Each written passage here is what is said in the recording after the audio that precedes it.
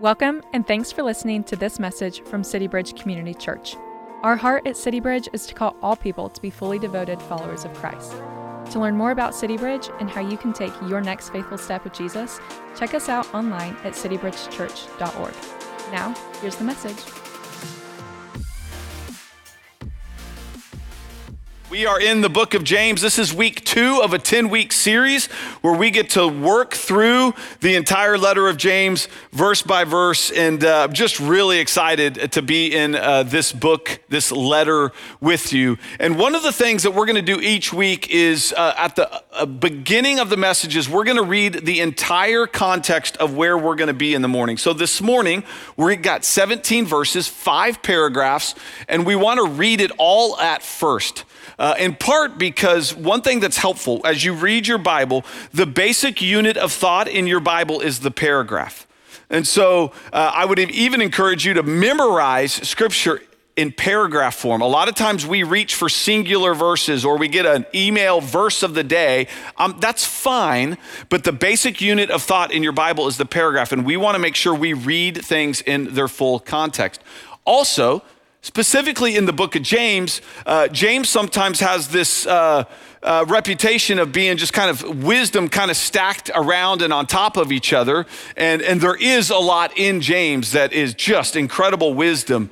But I think the more we read it in its entirety, we'll begin to see that there's a little more linear thinking to James's writing than maybe at first glance. And so we want to continue to dive in and read the letter of James up front. Now, we will not read all 5 chapters like we did last week, but we are going to read the first 5 paragraphs of James chapter 1. And so let's dive in together. James 1, verse 2. Count it all joy, my brothers, when you meet trials of various kinds, for you know that the testing of your faith produces steadfastness. And let steadfastness have its full effect, that you may be perfect and complete, lacking in nothing. If any of you lacks wisdom, let him ask God, who gives generously to all without reproach, and it will be given him. But let him ask in faith with no doubting. For the one who doubts is like a wave of the sea that is driven and tossed by the wind. For that person must not suppose that he will receive anything from the Lord. He is a double-minded man, unstable in all his ways. Let the lowly brother boast in his exaltation and the rich in his humiliation, because like a flower of the grass, he will pass away. For the sun rises with its scorching heat and withers the grass. Its flower falls and its beauty perishes. So also will the rich man fade away in the midst of his pursuits. Blessed is the man who remains steadfast under trial. For when he has stood the test, he will receive the crown of life, which God has promised to those who love him. Let no one say when he is tempted, I am being tempted by God. For God cannot be tempted with evil, and he himself tempts no one. But each person is tempted when he is lured and enticed by his own desire. Then desire, when it is conceived, gives birth to sin, and sin, when it is fully grown, brings forth death. Do not be deceived, my beloved brothers. Every good gift and every perfect gift is from above, coming down from the Father of lights, with whom there is no variation or shadow due to change. Of his own will, he brought us forth by the word of truth, that we should be a kind of first fruits of his creatures. It's the letter of James, the first 17 verses, or at least verses 2 through 18. And just a reminder of what we kept repeating last week, and we're going to keep repeating it throughout the 9 weeks, is James is showing us how to live a single-minded, stable, and undefiled life. This is James's goal as he continues to write us, his purpose. He's going to show us these things. And then the second thing to continue to remember is he's writing a group of Jewish believers, Messianic Jews who in the early church who are facing persecution on the outside, and they're facing hypocrisy and confusion and false teaching on the inside. And so this is the letter that James is writing. And so as he's writing this group of people that are dispersing out after some of the persecution that's happening in Jerusalem, you begin to see some of the things that are happening in the early church as they spread out over the Middle East and even beyond. One of the things that James is going to address right away is, hey, when believers don't act like believers, it causes problems in the church. And this was true especially in the early church. And so this is what James is kind of getting at is, hey, we need believers to act like believers. And so he writes this letter. And that's not unlike what we need today, this idea of believers acting like believers. And so hold that thought for a second, because let me just poll the room real quick. How many, any 90s Christian music fans in the room this morning? Okay, we got a few.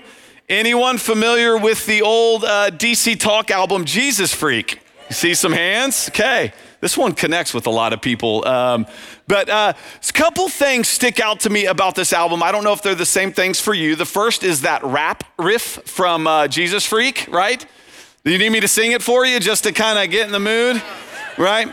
I always forget where to start, but it's his belly wiggled around like marmalade jelly. It took me a while to catch what he said because what? I had to match the rhythm of his belly with my head. I don't know why it was. I love that rap riff. I sang it at the top of my lungs in my car. I'm obviously terrible at singing, but man, I love that rap riff. The second notable thing in that album was, at least for me, was a song called What If I Stumble? And it was a hopeful song in itself, just addressing, just being reminded of what Christ has accomplished for us. But if you remember on that album, there was this haunting quote at the very beginning of the song. It was from the Christian author Brennan Manning. And the quote before that song was this: "The greatest single cause of atheism in the world today is Christians who acknowledge Jesus with their lips and then walk out the door and deny him by their lifestyle. That is what an unbelieving world simply finds unbelievable." That is what an unbelieving world simply finds unbelievable. And so the same thing that James is addressing with the early church of, hey, we need believers to act like believers, is the same issue that we face today in the American church and even at City Bridge. The greatest threat is when we don't act like we are called to act. And so that's what we're gonna jump into. When we think about James, we are gonna keep leaning in each week to go, how are believers supposed to act? That's the great need that James is addressing, and it's still a great need for us today. Now look, this week, I just read 5 paragraphs. We've got a lot of ground to cover. But the big picture of what I want to accomplish today, what I hope we can accomplish today, is for believers to act like believers. We've got to be able to handle our trials and our temptations in a way that honors God. And so those are the 2 things that we're primarily gonna dive into. We're gonna look at each paragraph in its turn, and so I'll give you a little just preview if this is helpful on where we're going today as the 5 paragraphs of what we're up to. But if you notice the first top, we're gonna look at trials. We'll take a little interlude. I'll tell you what we're gonna do then. And then in the bottom half, we're gonna look at temptations. And so we're gonna look at trials and temptations and how believers are supposed to act with each one. And so let's dive in and begin to work back through our passage as we look at first the spiritual value of trials. Verse 2, "Count it all joy, my brothers, when you meet trials of various kinds." And I mean, that is a hammer right out of the gate, especially for the early Christian church, that they are getting persecuted and there's any number of things coming at them. And James's first words to them is, count it all joy. I mean, that is an incredible hammer. But like we said last week, that the book of James is referencing a lot of times the Sermon on the Mount. And so these are echoing Jesus's words from Matthew 5:11 through 12 as well. Let me read those for the context. It says, "Blessed are you," Christ's words here, "when others revile you and persecute you and utter all kinds of evil against you falsely on my account. Rejoice, take joy, and be glad, for your reward is great in heaven." Both Jesus and James are leaning into us because they know in our flesh, we count it all joy when we escape trials, right? In our flesh, all that we do is count it all grief when trials come our way. But James and Jesus are going, no. There's a different way by which to view these. And I read verse 2, and I'm telling you, I read it and I'm like, is this even possible? Is verse 2 even possible? And then I met Sue Bolin. And now I'm without excuse. And for those of us that got to see Sue this morning, we're without excuse too. It's clearly possible. Now, without faith, verse 2 is impossible. Make no bones about it. Without faith, it is impossible to do verse 2. But with faith, Verse 2 is a command. It is a command to count it all joy, my brothers, when you meet trials of various kinds. This is how, as believers, we are to act. Now, I'm going to give you some words. We've got to define some words in order to best unlock this passage. The first is, let's just define the word joy.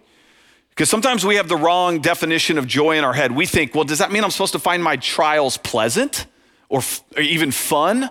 That's not what James is asking for. But as we know, joy is not found in circumstances. Joy is found in a person, and that person is Christ. And so, just like last week, let me remind you Psalm 16. In the pathway of life, there is fullness of joy. In the pathway of life, if we'll walk it with God, and he tells us, in that path, there will be trouble. He has made that very clear. There is still trouble along the pathway of life. But the gift is that he goes with us. And that's what helps produce joy in the process. Joy is found in God's presence and not our circumstances. Now, it says when you meet trials of various kinds, what might that mean? What's potentially in view here? And just to be on the same page, because I think it will be helpful for even the rest of the message, there's kind of three buckets of trials. The first is kind of world-inflicted trials. This is life in a fallen world. This is life in a post-Genesis 3 world. It could be death, it could be disease, it could be natural disasters, it could be any number of things, but this is just life in a fallen world. The second is we've got others-inflicted trials. This would be persecution by others. This is harms that others have caused you. And then the third, the one that many of us are probably well acquainted with, are these self-inflicted trials, the trials that we bring on ourselves, the consequences that we produce for our own behavior. And so that's kind of what's in view here in this verse. And it begs the question, okay, James, supposed to count it all joy, but why in the world should we do that? James is going to answer that question for us. It says, for you know that the testing of your faith produces steadfastness. One more word to unpack here. What does that word steadfastness mean? It's a great Greek compound word. The word is hypomonin. Hypo meaning to go under, like think hypodermic needle goes under the skin. Monin is a common Greek word which means to remain. And so he's calling us to remain under the heavy load. Remain under it. Don't flee, don't run. One commentator said it means keeping your feet while there's a storm overhead. And it's this reminder to us of so often, right? A trial comes at us and the first tendency is to get out of it. If work isn't going how we want it to do, sometimes it's like we start looking online for a new job. Or if a community group, you hit a little struggle, it's like, well, maybe there's hope elsewhere, or a different church, or any number of other things.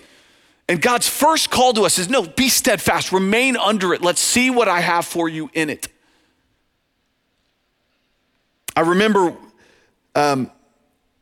when I first kind of was given that charge in a way that I actually listened to it, it was in a season when, to be very clear, I was not a believer. I was a believer, but I was not acting as a believer.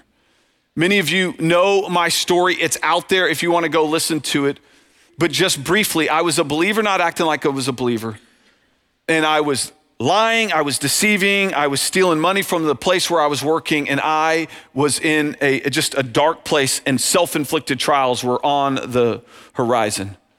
And by the grace of God, at the very beginning of 2015, I confessed. And maybe the best piece of advice I got was from a friend who gave me 2 words. The day after I confessed, he looked at me and said, "Don't run. Everything in you's gonna tell you to get out of town, flee the church, maybe move to a different state. Don't run. If you will remain under this, if you'll listen to godly counsel, if you won't flee the pain that you've caused, if you will stay here and live it out, walk it, it will be a gift to you, I think, and even to the rest of us that begin to watch your steadfastness sprout up out of nowhere. Because when trials pass through the Lord's hands, they're like an input. And on the other side is an output of steadfastness. But it's not the only output. Let's keep reading. It says in verse 4 that, and let steadfastness have its full effect, that you may be perfect and complete, lacking in nothing. The Lord's design with trials, the spiritual value is he's moving us towards spiritual maturity, both here and now, and then even into the future. Now, again, if you were here last week, we talked about the 54 commands of James, right? And there was this idea, it was like, hey, remember, we're gonna immerse ourselves in these so that our what was evident to our progress, right? Not our perfection, but James is calling us to be perfect here. And it's where we have got to remind ourselves that we have this American view of being perfect. This, I've got to ace the test. It's got to be 100 out of 100, flawless. That's how we view the word perfect. But James's audience would have known he was talking about maturity. He was talking about letting God complete the work that he began. The words even have this connotation of being held intact, undamaged, and even the word undefiled, which is why we keep repeating that. And so we take a look at these 3 verses and we just have to continue to remind ourselves that there is spiritual value in the trials that God has for us. Trials are not some enemy that need to be stared down and avoided because of the frustrations they bring. There is something incredible that God wants to do with them.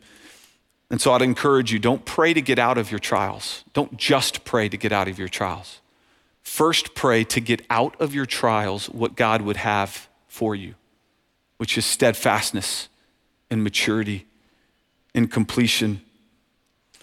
We will never become single-minded, stable, and undefiled followers of Jesus without trials. It just won't happen.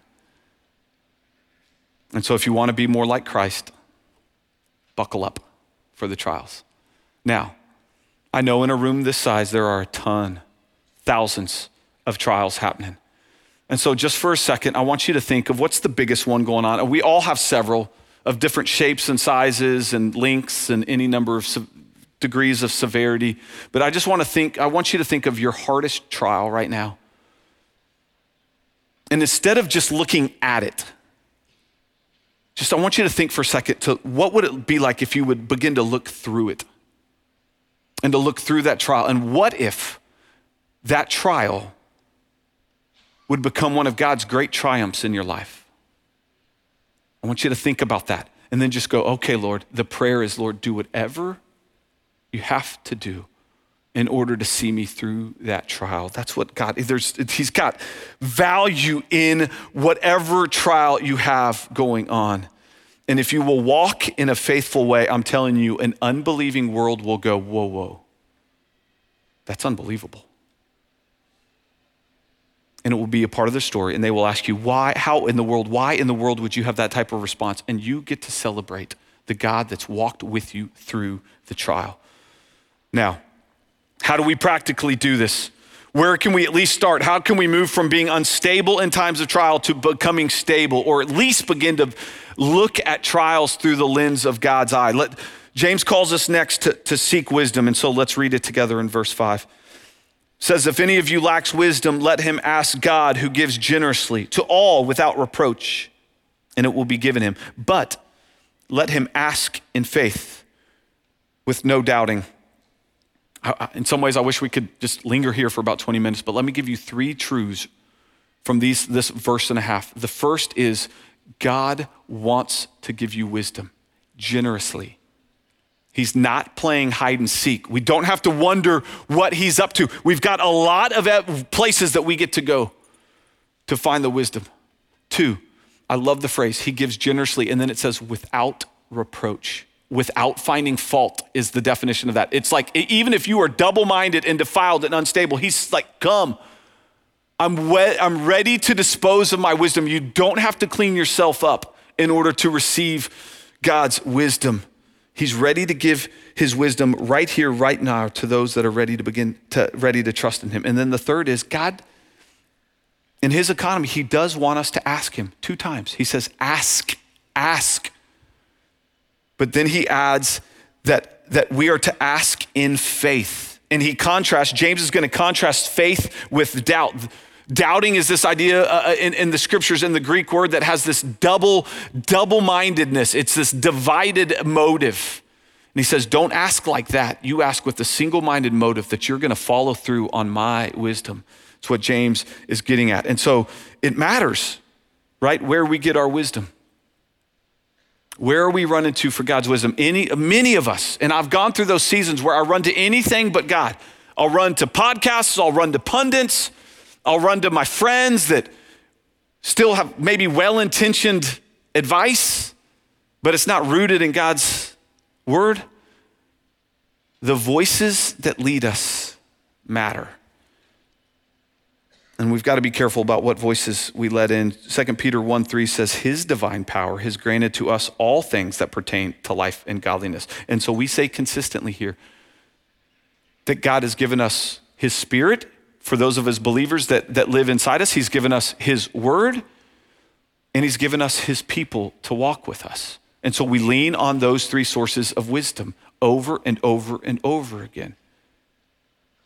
Now, if I take you back to 2015, after I had confessed, I remember being committed that year to going, look, I have quenched God's spirit in my life for so long that I'm not even sure I can discern his voice if he was speaking to me. And I don't even trust maybe how I might interpret some of this. And so I would read this book, but more than anything, I stayed steadfast. I remained under the counsel of godly people. And for at least a full year, I just was like, whatever God's people call me to do, to walk in repentance, I'm gonna do it. And that year, that was one of the best things I did. And I'll just tell you, I look up 6-7 years later, and anecdotally, people ask me all the time, how do I know if my friend's gonna get better? How do I know if I'm on the right path? Anecdotally, I'll just tell you, just from my own observations, when people are willing to begin to listen to God's counsel, listen to the counsel of God's people, whether it's self-inflicted trials or maybe it's just the pain that others have caused. When you're beginning to listen to the counsel of God's people, it's usually a really good sign that you're on your way to becoming healthy and single-minded and stable. Because so often I've watched people come in desperate for a season, and then before long they return to their own wisdom and ways, and I've watched it again and again. And don't let that be you. Come back. Because James is about to issue us a warning as to what happens when we leave his sources of wisdom. It says, for the one who doubts is like a wave of the sea that is driven and tossed by the wind. For that person must not suppose that he will receive anything from the Lord. He's a double-minded man, and he becomes unstable in all his ways.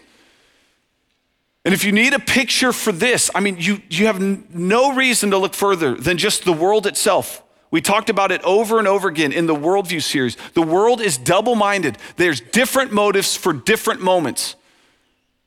And not to linger long here, but sometimes the world's like, it's science. We're gonna claim science because it's convenient for our cause. And sometimes the world's like, it's feelings. Let's rely on our feelings because it's our feelings that will help us know what's true in this moment. And the world's double-minded, and we get all sorts of instability from that approach. But it shouldn't shock us when an unbelieving world acts unbelievably. But it should concern us as believers when we don't act like believers. And so we've got to remain steadfast. We've got to ask in faith. And one of the things that I consistently see as I've walked with people is we can get into this habit of blaming our circumstances for our behavior. We can blame a trial, we can blame any number of other things for what I'll even just be more specific about is disobedience. Or for some of us that have created our own trials, our own self-inflicted trials, we begin to hate the consequences more than the sin that got us in that spot to begin with. And that's a really bad spot to be in. And so come back. Now, in a room this size, again, I know that there are a lot of things that have happened in this room. And there's a lot of questions about where were you, God? Or where are you, God, even right now? We say often here that no amount of scrutiny affects the truth. And a lot of times that gets applied to non-believers in the room or skeptics in the room. And that's true. But it's also for the believer. No amount of scrutiny will affect the truth. And so if you've got anger at God, if you have frustration with God, if you have the where were you, God questions, we want to walk with you. Bring your questions, bring your anger, and we will walk with you. Tuesday night has this reputation of being the night of regeneration. There's so much more that happens on Tuesday nights than regeneration. We have a ministry called Divorce Recovery where we're walking with people through the pain of divorce. And there's all types of questions that bubble up with that. We have ministries where we walk with people on Tuesday night that have lost a loved one. And we walk through that grief with people, and it's okay. Bring your questions, bring your fears, bring your anger. It's okay. We've got ministries that walk with people through just abuse that's happened in their life or any number of other things, infertility and so many other topics. No amount of scrutiny affects the truth. And so let's go seek God's wisdom together as to best determine how to walk with you through the trial that God has put before you. Now, verse 9. It does sure looks like James kind of flips the script for a second. It says, let the lowly brother boast in his exaltation and the rich in his humiliation, because like a flower of the grass, he will pass away. For the sun rises with its scorching heat and withers the grass. Its flower falls and its beauty perishes. So also will the rich man fade away in the midst of his pursuits.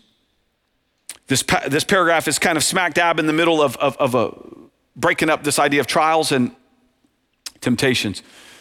And we're going to come back to this idea of riches versus poor in future weeks. And so there's a couple things that just to kind of frame what I think's happening here. One, and either idea may be right, or maybe both ideas are right. The first is that some commentators believe that the Jews in particular were facing socioeconomic persecution. And so James kind of puts this paragraph in here as to call out one of the specific trials that the Messianic Jews were going through. That's very much a possibility. The other possibility of maybe what's happening here, and maybe they both work together, is these first three paragraphs are three themes that James is going to keep coming back to throughout the letter. The first being trials, the second being wisdom, and the third being this idea of rich versus poor. And so either one might work, but that said, the theme of rich versus poor, we're going to save that for a little bit later. Come back May 15th, come back later in James 4 and 5, and we'll begin to address this a little bit. But I will say, in case you're wondering, just to prepare our hearts in reading this letter as we keep reading it each and every week, in order to prepare your heart, I'm 99.9% sure that we are the rich people that James is addressing in the letter. And so read that letter accordingly. Maybe we don't feel rich in our particular land at this particular moment, but in the context of the world and all the different aspects that we can look at, I think James, if he were here, would be like, oh, wow, I've got a ripe audience for this message. We'll come back to it. Now, James begins to then move on to temptations. And so let's look at it together. But before he gets into temptations, he's going to make a summary thought. And let's look at that. Verse 12, it says, blessed is the man who remains steadfast under trial, for when he has stood the test, he will receive the crown of life, which God has promised to those who love him. James is restating verses 2 through 4, and then he's kind of adding one final thought. He's giving us the final completion of what he views as the spiritual value of trials. And it's this chain of virtues that's saying, with God, if you'll walk with God with your trials, look at what happens.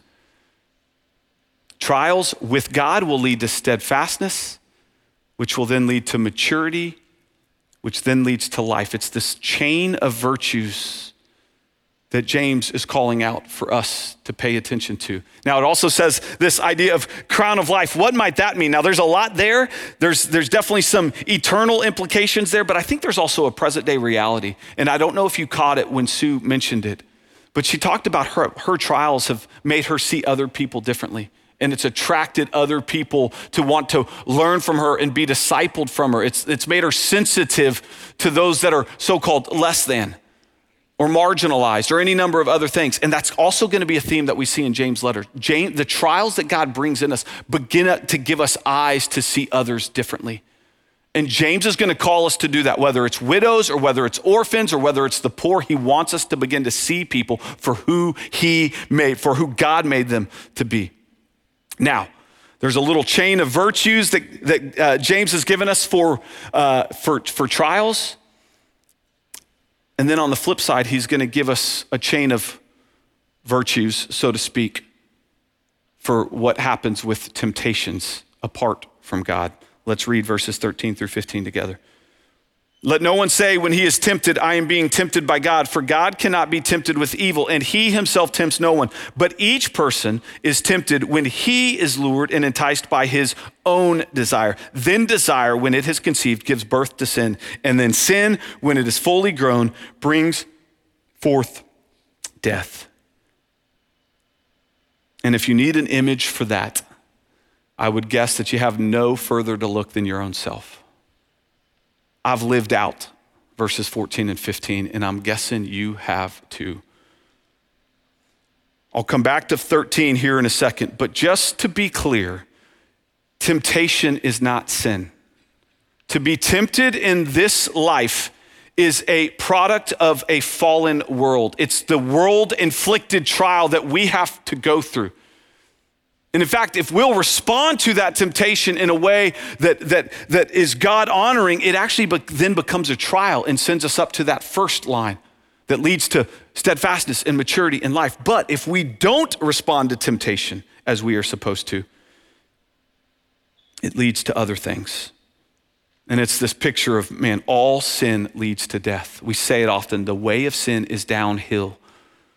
You let sin creep into you let temptation creep into your heart as a desire, and you are now on a slippery path that leads to sin and ultimately leads to death. And it is this reminder, and James is not going to make any bones about it. We cannot be a people that trifle with sin, because sin kills. It destroys individuals, it destroys marriages, it destroys relationships, it destroys families, it destroys churches, it destroys countries. Sin kills.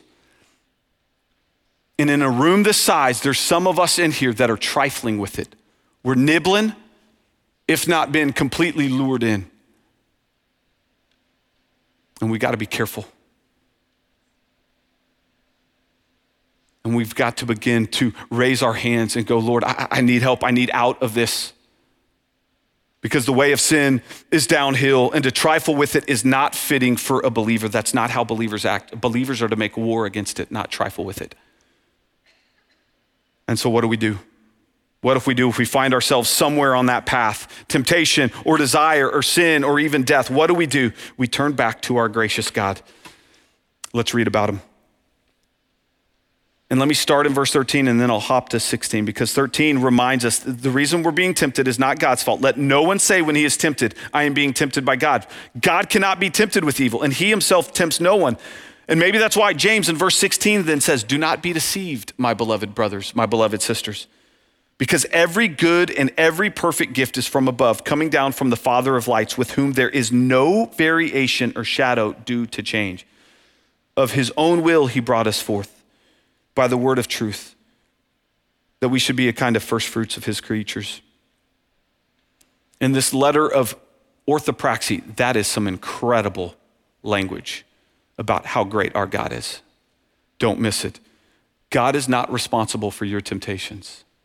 God is the God of regeneration. God is the God of sanctification. God is the God of salvation, not temptation. And he's such a good God that he has a good and perfect gift waiting for us wherever we are on that chain. If we find ourselves stuck in temptation, he's got a way out. It says in 1 Corinthians 10:13, it says that no temptation has overtaken you that is common to man. That is not common to man. God is faithful, and he will not let you be tempted beyond your ability, but with the temptation, he will also provide the way of escape, that you may be able to endure it. Us believers in the room, we have this good and perfect gift called the Holy Spirit that just kind of sends off warning signals when we find ourselves in a moment that we shouldn't be in, or about to say something we know we shouldn't say. We have this thing that don't go there. And that's one of the ways out that the Lord gives us. There's also the way out of, if you find yourself going there, if you're going, man, I feel like I'm being tempted, raise your hand and let people know. Around here, we talk about confessing at the seed level. I would rather confess a temptation that's not yet sin than confess the fruit that comes from that sin. And so I make a purpose to, and I would encourage you to do, like, even if it's a temptation, raise your hand, get light on it, shine it on it now. And it has a way of taking out the root. What if you found yourself in desire or sin? What do you do? How does a good and perfect God relate to you then? He says there's still time to repent and to come. Proverbs 28:13 says, whoever conceals his transgressions, that person will not prosper, but he who confesses and forsakes them will obtain mercy. He says, come, repent, come, agree that you can't go that direction and confess it and then forsake it. Let's go a completely different way. Let's get back onto the path of life. And he's ready to forgive. There's mercy waiting you, even if you've gone down this path or stuck in this path right now of desire and sin. Or maybe you look at this and you go, no, I'm the person that sin has been fully grown and it brings forth death. If sin's left you for dead, I want to say these two words to you. I'm sorry. I'm sorry. I've been there. I have been there. But I want you to know something. What feels like a moment where you've written your own death sentence, I just want to remind you something. God knows how to bring dead things back to life. And he's done it for a really long time. Psalm 68:20 says, our God is to us a God of salvation, and to him belong deliverances from death. You are not so far gone as to be outside of the incredible loving arms of our Savior. And that's what James is crescendoing to. I don't know if there's a trial you're going through. I don't know if it's temptation you're going through, but I do know this. Every good gift and every perfect gift is from above. And it comes down from our good God. And you may look at this and you may be so stuck in this that you're like, you must think I'm crazy for me to be even calling those of us dead in our sin to a single-minded, stable, and undefiled life. You're probably like, that's crazy. That's not going to happen for me. That's impossible. And I just want to tell you, I don't think you know quite how powerful and good our God is. He can do any number of things, but he definitely can write your redemption and your rescue. And so wherever you are, whether you're in a trial or whether you're in a temptation, God is ready to help you. He is an ever-present help in times of trouble, and he wants to walk with you. He's not looking at you from afar going, well, you shouldn't have gone that direction. I'm not coming for you. He will meet you wherever you're at and go with you. And it begs the question for us of just, man, who else is like this God?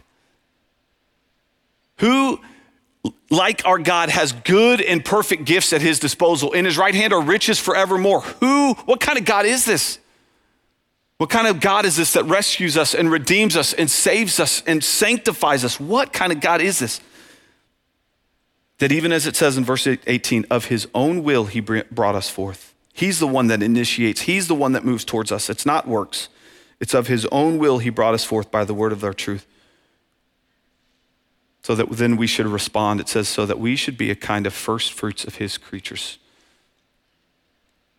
That's Old Testament language. First fruits was this idea of when a harvest came, you would set aside some of the first fruit and offer them up so that the rest of the harvest could be blessed. And so take that into account for you and me, those of us. How are we as believers supposed to act? Well, the illusion here is that we've been set apart so that we might be a blessing for the rest. And so that's James 1:2-18. We have this incredible God that's with us through trials. We have this incredible God that's going to meet us in temptations and go this way. Thanks for listening. We pray this message encourages you on your journey with Jesus. If you found this message helpful, feel free to share it with others and leave us a review. To learn about City Bridge and how you can take your next faithful step with Jesus, check us out online at citybridgechurch.org. You can also follow us on social at CityBridgeCC. See you next time.